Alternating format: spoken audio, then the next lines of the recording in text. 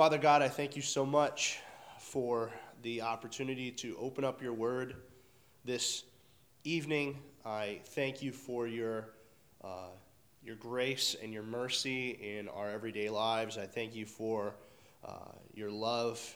And God, I just pray that you would strengthen and encourage your people today, that you would use your word to help us grow, to help us lean closer to you, and to grow our fellowship with you.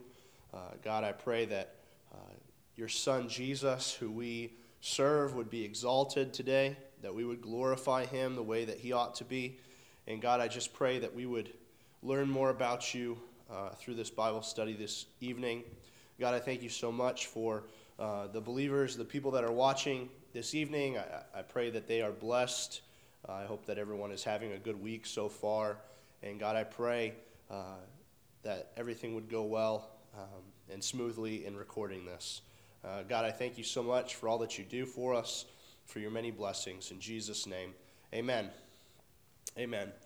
All right, so we are going to be in the book of Proverbs, chapter 29. Proverbs, chapter 29, you can find verse number 18. That is where we're going to kind of launch from this evening. This is a verse that is preached a lot this time of year, especially with the new year coming up here in just a couple of days. And I do believe that this verse is wildly misused. It's misunderstood, but I believe it needs to be addressed as we go into the new year. And this message tonight is very simple.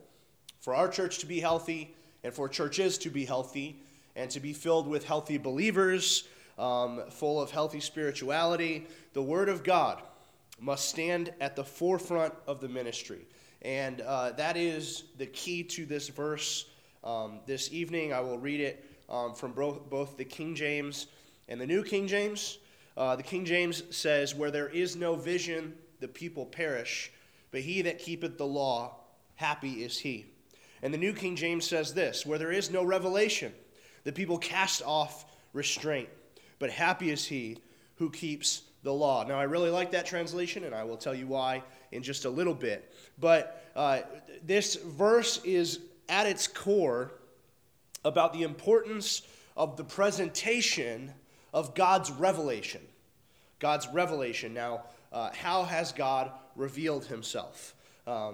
He has revealed himself through, in the Old Testament, you have the prophets. He has revealed himself in speaking directly to people, like in the book of Genesis, where he speaks to Abraham, he speaks to Adam, he speaks to Noah, he speaks to people directly.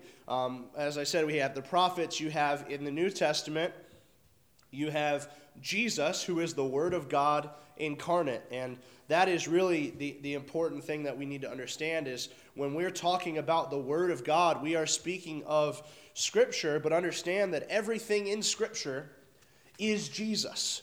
Jesus being the Word incarnate, everything in here is going to go along with everything that he is. And so in the King James it says, "Where there is no vision, the people perish." And the New King James says, "Where there is no revelation." Those words are the exact same thing. It is the Hebrew word hazon. Hazon. And it is a revelation. It is a vision. It is a revealing of God's will. Vision in its very widest, basic sense is the revelation of God's will through various agents. And so, like I said, you have the prophets, you have preachers, you have teachers, you have Jesus, you have the apostles, you have all of these different things. At its very core, it is the presentation and the proclamation of God's word. Now, this word is often misused as an excuse to kind of present our own ideas. People will say, well, God gave me a vision, and they'll pull like an extra biblical idea out, an idea or a word that is not in the Scriptures. Well, unless it goes along with Scripture, it invalidates everything. You cannot claim to have biblical vision, base it on Proverbs 29:18, have it not go along with Scripture, and be validated. It has to be God's word. It has to be God's word. And what the verse says here is where there is no revelation, where there is no vision, spiritually disastrous results come about. Spiritually disastrous results come out. This word perish this is translated as cast off restraint in many versions, not just the New King James. It is the Hebrew word yipara, and it means literally to loose moral restraints, to cast off restraints. There is a lawlessness, there is a perishing that's going on, and that is a product of there not being any vision taking place. Let me make this perfectly clear. There is no instance in Scripture. You cannot point to a place in Scripture where an absence of God's word is described in a positive sense. You cannot find it. You cannot find it. You can look in the book of Hosea. You can look in the Hosea chapter 3, Hosea chapter 4, and I think Hosea chapter 5 as well. The book of Amos chapter 8, verse 12. Lamentations chapter 2, verse 9. It all describes absence of God's word in a negative sense. Sometimes it's a product of judgment. It's a product of judgment. Sometimes it's the reason for judgment. In the book of Hosea specifically, God judges his people for a lack of knowledge because they have cast off all restraint. They have rejected his word. The book of 1 Samuel chapter 3 speaks of the condition of the land as being absent or short-handed of revelation. The word of God was hard to find in that time. And we have to look biblically and say, okay, when we are in either a period of time or an environment where the word of God is not being proclaimed, right? Where there is no vision, where there is no revelation, where what God wants us to know is not making it from point A to point B. Because God has in his sovereignty chosen man to be proclaimers. He has chosen man to be proclaimers. So what happens when we say, no, I will not proclaim, no, I will not lead my people in that way, no, I will not connect that message because of whatever reason? We find these bad consequences. In times like this, the consequences are this. You have the people exhibiting lawless and rebellious behavior. You have periods of time like are described in the book of Judges where every man did that which was right in his own eyes. He was not following God's word. He was doing what was right in his own eyes. It is a complete loss of moral restraint. I really like the translation there in the New King James, and I believe that that's a faithful translation of that as well. But let's take a look. I want to show you one biblical example of this. We actually have several, but if you go to the book of Exodus chapter 32,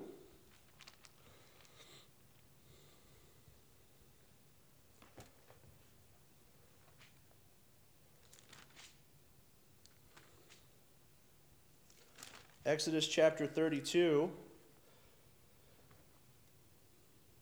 Start at the beginning of the chapter because we want to see what happens and then show Moses' understanding of the events. So just to understand what's going on, Moses has gone up to Mount Sinai to speak with God. God is delivering the law to him. He gives him, the tablets of testimony, the Ten Commandments, and the rest of the law. It says in verse 1 of chapter 32, when the people saw that Moses delayed coming down from the mountain, the people gathered together to Aaron. Aaron is kind of in charge right now while Moses is gone, right? And said to him, "Come, make us gods that shall go before us. For as for this Moses, the man who brought us up out of the land of Egypt, we do not know what has become of him." And Aaron said to them, "Break off the golden earrings which are in your ears of your wives, your sons, and your daughters, and bring them to me."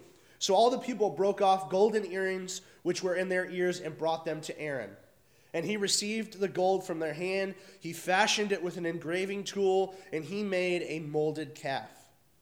Then they said, "This is your God, O Israel, that brought you out of the land of Egypt, so that when Aaron saw it, he built an altar before it, and Aaron made a proclamation and said, tomorrow is a feast to the Lord. Then they rose early the next day, offered burnt offerings, and brought peace offerings, and the people sat down to eat and drink and rose up to play. And so up on the mountain, God tells Moses, hey, those people down there they've turned away from me, is what he says. They've turned away from me, my wrath has been kindled, all these different things. Moses comes down, and if you find verse 25, it says, now when Moses saw that the people were unrestrained, for Aaron had not restrained them to their shame among their enemies. Moses comes down and he sees the trouble. He sees the sin. What is the issue?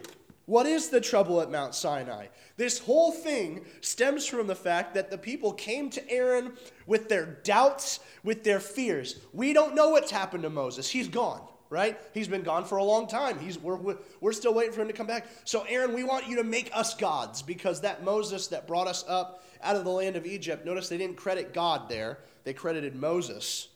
This Moses that brought us up out of the land of Egypt, he has deserted us. And Aaron has a choice. Aaron has a choice, as does any leader when people bring a crisis or doubts and fears, anxieties, problems, whatever it may be. When a leader is brought these things, you have a choice. Do you exalt God? Do you exalt Christ? Do you point them to the one who can really solve all their problems? Or do you cater to them and try and bring them physical comfort or earthly comfort instead of spiritual comfort? So Aaron could have stifled their fears. He could have said to them, Moses will be back. No, I'm not going to make you false gods. Don't you remember what God has said? Because several times in Exodus, and then he brings it up in Leviticus, he says, I am the Lord your God. God says, I am the Lord your God that brought you up out of Egypt. God has already told them, you shall not have any other gods before me. So Aaron is not acting out of ignorance. He knows full well. And I would also say the people know full well. You think about it. These are people who walked through the Red Sea when it was parted. These are the people that witnessed the killing of the firstborn on the night of Passover. These are people who have seen all this, and in that moment, they're afraid, which I understand they're afraid. I understand that they're in the wilderness, right? They're wandering around, and their leader has been gone for quite some time.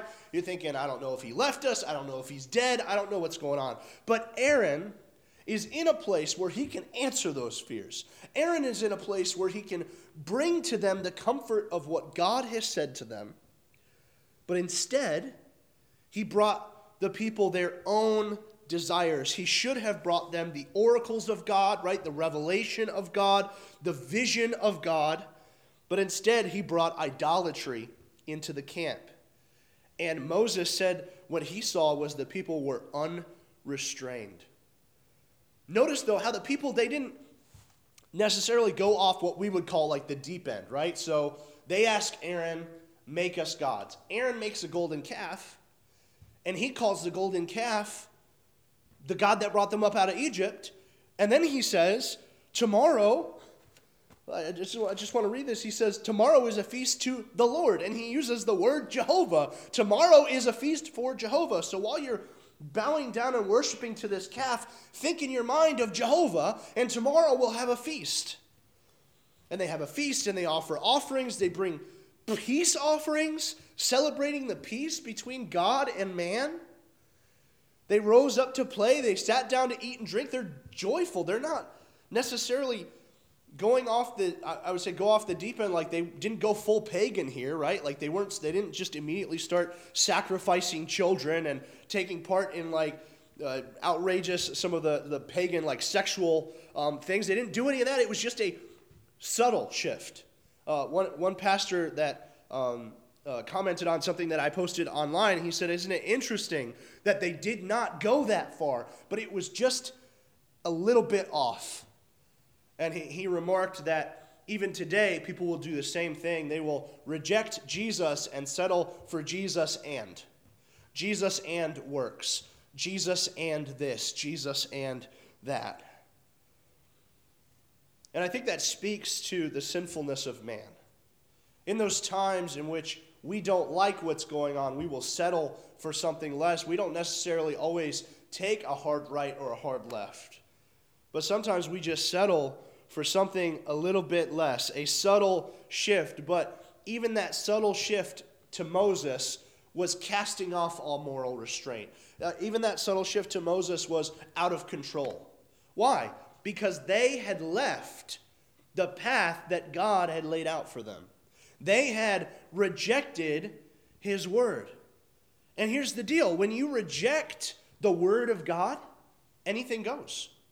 Right? So we as Baptists and as a church of God, we claim in our doctrinal statement that the Bible is our rule of faith and practice, which means that it tells us, the things to believe.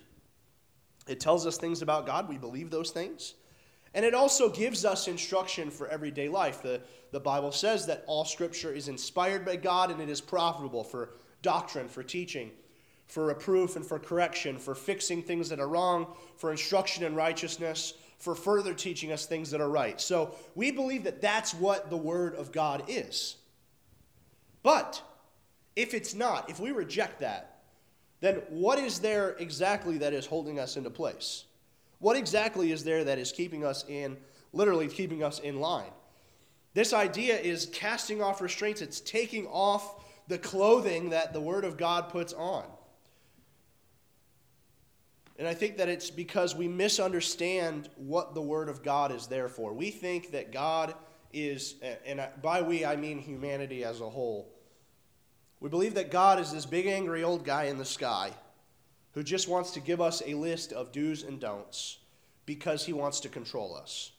What we fail to understand is that God in his word has given us commands for our benefit. God has outlined for us the way that we can live our lives to the fullest, that we can give him glory to the fullest, and we can find joy in the fullest.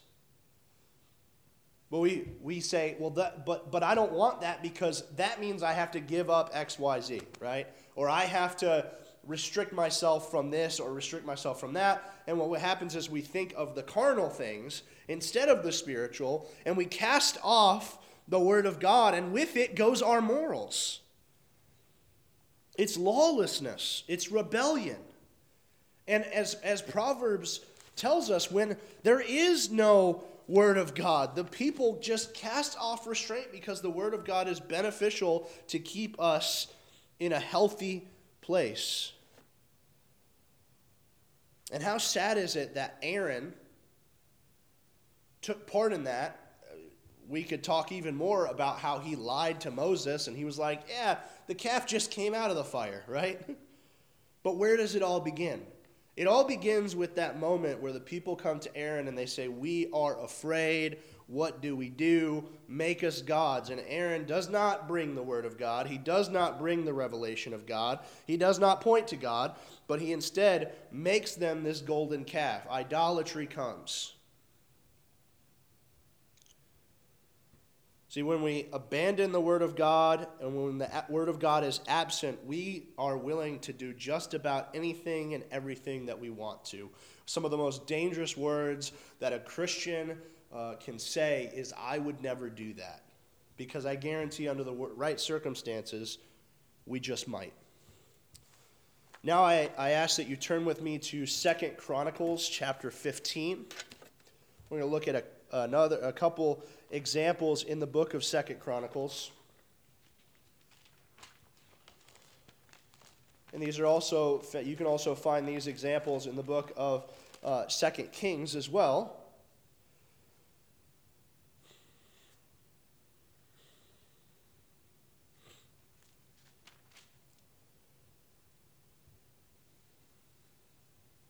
I'm just going to read from 2 Chronicles chapter 15. Now the Spirit of God came down to Azariah the son of Oded, and he went out to meet Asa the king, and said to him, Hear me, Asa, and all Judah and Benjamin. The Lord is with you while you are with him. If you seek him, he will be found by you. But if you forsake him, he will forsake you. For a long time Israel has been without the true God, without a teaching priest and without law. But when in their trouble they turned to the Lord God of Israel and sought him, he was found by them. In those times there was no peace to the one that went out, nor to the one that came in, but turmoil was on all the inhabitants of the lands. So nation was destroyed by nation, and city by city, for God troubled them with every adversity. But you, be strong, and do not let your hands be weak, for your work shall be rewarded. A time of lawlessness plagued Israel because of a lack of God's law, because of a lack, notice he says that there was no teaching priest, there was no person that was teaching the word of God. There was no law, and with that there is no rains. And so it's described as this time without peace, without a time of safety. There's war, there's turmoil. It's a warning that's given to Asa, and then it drove him to bring reform and things like that because he saw what happens when you completely abandon God's law. I mean, the very fact that that had to be said to a king is quite ridiculous because the king was instructed way back in the law. God had said to them, when you get a king, here's how I want the king to act. Here's what I want the king to do. And one of the things that the king was supposed to have was his own copy of the law of God that he was to read daily. And yet when you read in the Kings and the Chronicles, there's this up and down, this great tumult that comes throughout the book, where you have evil kings and you have good kings, and you have evil kings and good kings, and far more evil kings than you do have good kings. Why? Because they did not follow the law of God. Go a little bit farther in the book of 2 Chronicles, find chapter 28.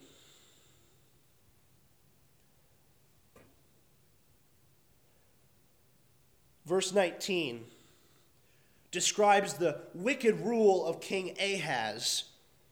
And this passage from 19 down to 25 and further details the depth of idolatry that Ahaz took part in. And we see that when we reject God's word as our rule of faith and practice, something must be elevated to take its place. There is this gap that is going to be left by the word of God, and we're going to try to fill it. And we're going to fail, might I add. It's vanity to try and fill a God-sized gap with anything in this world. And so the place where our rule of faith and practice needs to be, where our morals need to be, where our standards need to be, when we remove the word of God from that, we try and cram it with a whole bunch of stuff. Hear this. 2 Chronicles 28, verses 19 to 25. For the Lord brought Judah low because of Ahaz, king of Israel, for he had encouraged moral decline in Judah and had been continually unfaithful to the Lord. Also, Tilgath-Pileser, king of Assyria, came to him, distressed him, but did not assist him. And Ahaz took part of the treasures from the house of the Lord, from the house of the king, and from the leaders, and he gave it up to the king of Assyria, but he still did not help him. Now, in the time of his distress, King Ahaz became increasingly unfaithful to the Lord. This is that King Ahaz. For he sacrificed to the gods of Damascus, which had defeated him, saying, because the gods of the kings of Syria will help them, I will sacrifice to them, that they may help me. But they were the ruin of him and of all Israel. So Ahaz gathered the articles of the house of God, cut in pieces the articles of the house of God, and shut up the doors of the house of the Lord, and made for himself altars in every corner of Jerusalem, and in every single city of Judah. He made high places to burn incense to other gods, and provoke to anger the Lord God of his fathers. Do you see just the sharp decline that happens when somebody abandons the word of God? Do you see what happens? He rejects God's word. He encouraged moral decline. He made Judah naked before God. He made Judah perish before God. He made them unrestrained before God. By the way, that is the same word. That word, encourage moral decline, that word perishing or naked there, depending on what translation you're reading, it's the same word that's found in Proverbs 29:18. It's the same word as in Exodus where Moses saw that the people were unrestrained. It's that same exact Hebrew word. Ahaz encouraged the people to cast off moral restraint. Why? He wanted them to be happy. So he let them do whatever they wanted. But God brought Judah low, and in his distress, Ahaz became, he says, increasingly unfaithful to the Lord. Because when you start down that path, it's so easy to just drop even further. And he went so far as to sacrifice to the gods of the victorious kingdoms, because he said, surely their gods are with them, and if I sacrifice to them, they will be with me as well. How terrible. H.A. Ironside said this: when God's people reject his word, they soon become lawless and substitute for the Spirit's energy the meddling of nature and embrace what is simply of man.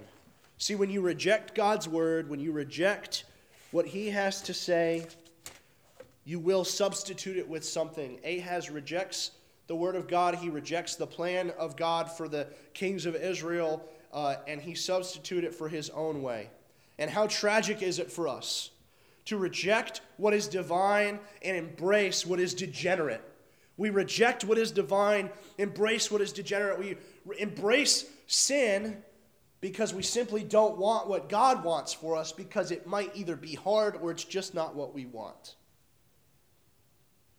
But I don't want to just keep pounding on the negative examples. In 2 Chronicles, there are also good examples. Time doesn't permit me to read all of the verses that I want to read. But I will just tell you this. There are examples of what happens when the word is brought to the forefront of the kingdom. When revival comes, it comes because the word of God is discovered, the word of God is embraced, worship is exalted, God is exalted. Where there is Ahaz, there's later down the line Hezekiah. So in 2 Chronicles, if you find chapter 29, Hezekiah became king when he was 25 years old, and he reigned 29 years in Israel, in Jerusalem, right? And in the very first year of his reign, this is in verse 3, in the first month, he opened back up the doors of the house of the Lord and repaired them. What Hezekiah did in his reign, even though he certainly could have just followed in the footsteps of his father Ahaz, is he undid everything that Ahaz did. He has a God-honoring reign where he acted completely different than Ahaz. Where Ahaz shut up the temple, Hezekiah opens it up. Where Ahaz sacrificed to the gods of the victorious Syrians, Hezekiah reestablishes the proper worship to Jehovah. I love it in verse number 10. Here is what Hezekiah tells the Levites. Now it is in my heart to make a covenant with the Lord God of Israel, that his fierce wrath may turn away from us. My sons, do not be negligent now, for the Lord has chosen you to stand before him, to serve him, and you should minister to him and burn incense. This is Hezekiah's version of do your job.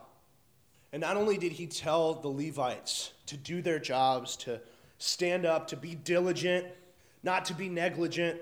But then later on, when he establishes the worship, verse 29 says, when they had finished offering, the king and all who were present with him bowed and worshipped. Where Ahaz and kings like him elevated themselves, Hezekiah humbled himself. Hezekiah humbled himself. He says, it is in my heart. I have set it in my heart to fix what was wrong, to bring revival to my kingdom, to elevate God to the place where he needs to be. And in the book of 2 Kings, it tells us that Hezekiah did all of this because, and I quote, he held fast to the Lord. You can also, later in 2 Chronicles, find chapter number 34, you can read about the reign of Josiah. He takes over after his father Amon, who was a wicked king like his father Manasseh.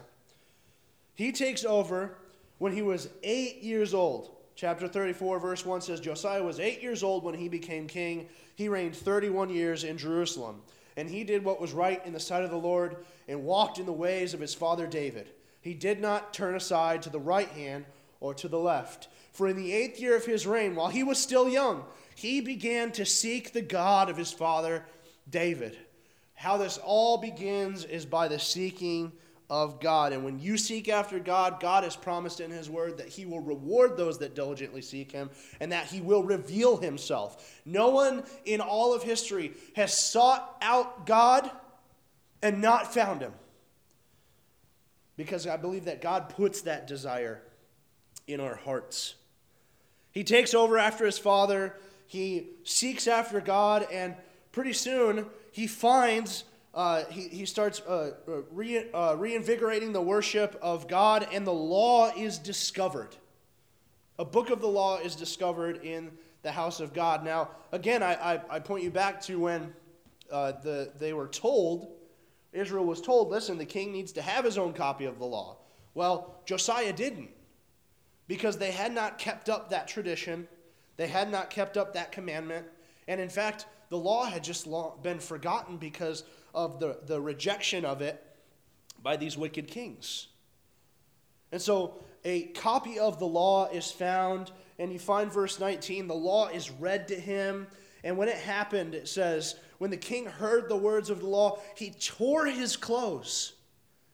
He tore his clothes. He says later on in verse 21, great is the wrath of the Lord that is poured out on us, because our fathers have not kept the word of the Lord and to do according to all that is written in this book. When the law is read to him, the very first thing that he sees is that they have not done what God has asked them to do. Because where there is no revelation, the people cast off restraint. You will not find the word of God present and in the forefront of a church or a nation where moral lawlessness reigns supreme. Josiah brings a revival of worship across the land. And these are just a couple of instances that show and they prove to us what Proverbs 29 tells us in the second half of the verse, right? Where there is no revelation, the people cast off restraint. But happy is he who keeps the law. Notice,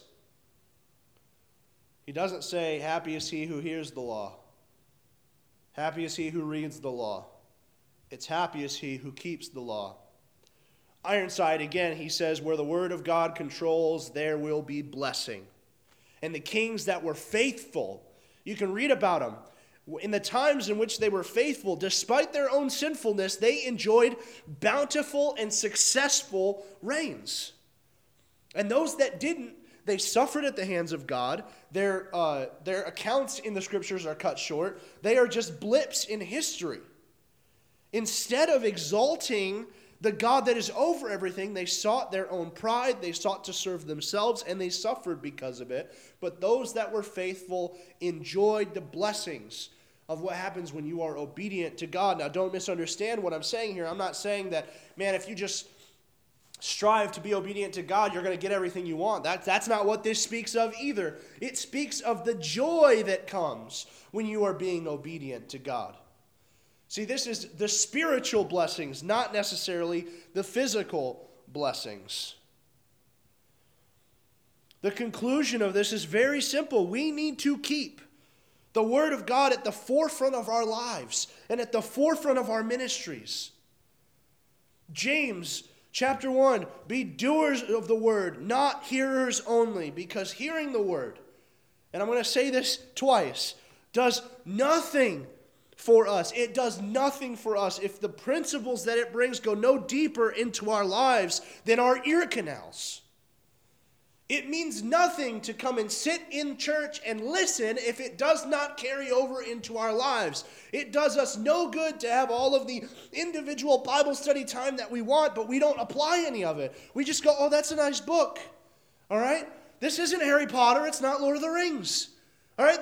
Those are entertaining books. That's not what this is. The Word of God is here for our benefit and for our instruction. It does nothing for us if it goes no deeper than our ear canals. The fact of the matter is that scriptural faithfulness must be our measuring stick for ministry and life. Here is a question. Can you be faithful to God but not be faithful to His Word? And the answer to that is an absolutely not. Because can you be faithful to God and reject Jesus? And the answer would be no. Well, Jesus is the Word incarnate. He contains all the fullness of God, and all the fullness of God is also contained in the Word of God because this is Jesus. And so no, you cannot reject Christ and be faithful to God. But so many people separate themselves from the Word of God, and they expect that their good intentions will count for something. No.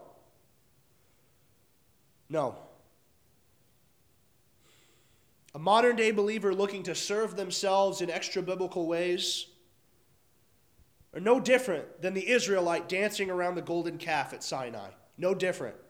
And it's arrogant, and it's foolish, and it's ignorant for us to think otherwise. We deceive ourselves. We look back at them and we go, yeah, but they were worshiping a golden calf. I just don't read my Bible that much. Well, when we don't bring the Bible to the forefront of our lives, we end up serving those golden calves. And I would say we probably each have something in our lives that is very similar to the golden calf, that thing that we look to for comfort and we look to for guidance and we look to satisfy a place where God should instead be satisfying us. Today you hear the word vision a lot in modern churches, and I take no issue with the word because that word is a biblical word, and it brings with it a biblical principle. And the biblical principle is this, as Paul wrote to Timothy, preach the word. Preach the word. As times get harder, preach the word. When times are easier, preach the word. Be instant in season, be instant out of season. I believe that the word vision is a biblical term with a biblical principle. And the only time we should ever take issue with the word vision is if it's used in an extra-biblical way, if it's used to promote extra-biblical ideas, if it's used to push ideas that have no biblical basis. But instead, I believe that anybody who is in leadership, whether it's a pastor or a preacher, whether it is a Sunday school teacher, whether you are just discipling somebody else, you better have vision.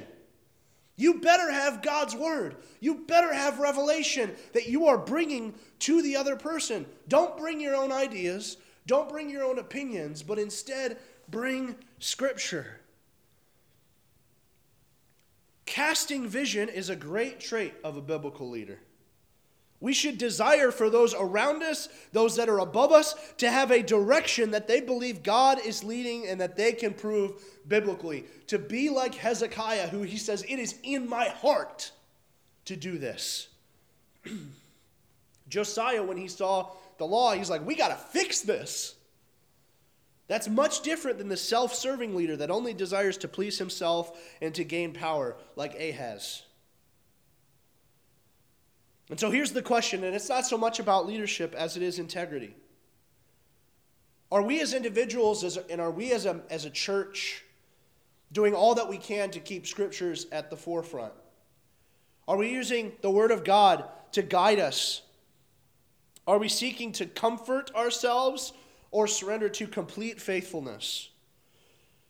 Are we willing to settle for less than God's vision for our life? And by that I mean what He has revealed in His Word for the life of every believer. As Ephesians put it, Ephesians chapter 1, we are His workmanship, created in Christ Jesus, unto good works. Are we settling for less than that because we are rejecting God's Word?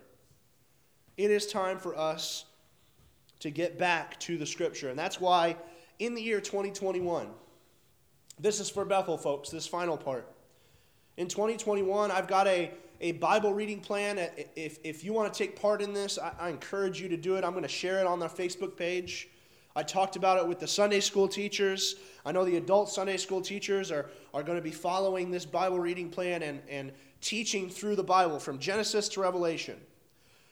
Every one of my sermons throughout the year 2021 is going to follow that Bible reading plan and is going to show Jesus throughout Scripture. We're going to start this coming Sunday with Jesus as the seed of the woman, as promised by God in the garden. And it is because we need to get back to understanding where Jesus fits in Scripture and understand that Scripture needs to guide our lives. Now, I know that we have people that are in B groups and people that are doing other Bible reading plans. This is by no means mandatory, but I hope and I pray that this message has shown you the importance of devoting yourself to God's Word. May we be like the kings and have our own copy of God's Word that we are in every single day. Now, you could go one step further and do what they were supposed to do, and that was copy this whole bad boy down. But we have to understand that if we want to be a healthy body, this is how we get there. It is through Scripture. And I also hope that you understand that, over the year 2020, I preached on discipleship, and I brought up discipleship over and over and over again, and I know that was probably kind of annoying, but I also recognize that I did my very best to show in Scripture where we are called as the Lord's church to go and make disciples. That was not me casting a vision that I originated, but that it comes from the Word of God. And that's the difference maker. Paul, when he was writing to the church at Corinth, he said, you got to remember that the gospel that you heard did not originate from me, but I got it from the Lord. And so that revelation that he brought was from God. It is so important for us to understand.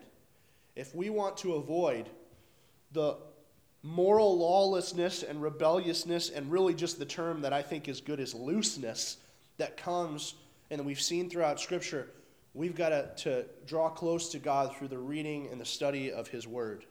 We need to prioritize it in our lives. He gave it to us for a reason, and it's not just so that we'll open it up when we're here in the building, because guess what? Right now, you're not here with me.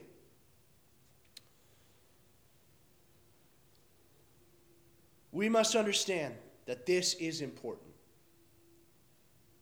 And so I'm going to post on our church Facebook page the readings for the month of January, starting with January the 1st. The reading plan goes from Monday to Friday. Weekends are for catch-up. And this Sunday we will begin in Genesis chapter 3 and look at Jesus as the seed of the woman in the garden. I hope and I pray that this has been a blessing and beneficial to you. In a way, I hope it hurts you as much as it hurt me, studying this and writing this and reading this. I want to be like Hezekiah. I want to be like Josiah. I want to elevate God, bring revival and elevate God, but that doesn't come by their own efforts, but only by the revival of the Word of God among the people. I hope and I pray, guys, that you have a happy New Year. I hope you enjoy New Year's Eve and New Year's Day with your families, whatever you're going to be doing. And God willing, I will see you on Sunday. Let us pray and be dismissed virtually. Father God, thank you so much for your word. I thank you that it revitalizes our spirits. And God, I pray that it would revive our body as we draw closer to you through consistent reading and consistent study. No matter how many times we've read it, no matter how many times we've studied it, there is always things to learn. There are always things to grow in. And God, I pray that you would reveal those things to us. I pray that you would guide us as a church through your scriptures from Genesis to Revelation this coming year, that we would see Jesus from the very first page to the end. God, I pray blessings on those people that watch today. I pray that you would burden them for your word, that you would ignite a fire to read your word. I pray that they would enjoy it and find joy and find the happiness that's spoken of here in Proverbs. God, help us to avoid moral looseness. Help us not to be unrestrained, but instead to cover ourselves with your law, with your word. God, we know that Jesus is the Word incarnate, and we embrace him. We give him and you all the honor and the glory. God, we know that you have elevated your word. And I pray that we would do that as well. God, we thank you so much for all that you've done for us. I pray for a great rest of the week. Bring us safely together on Sunday. In Jesus' name, amen. Amen. Thank you all for tuning in. I hope that you have a great rest of the week. God bless.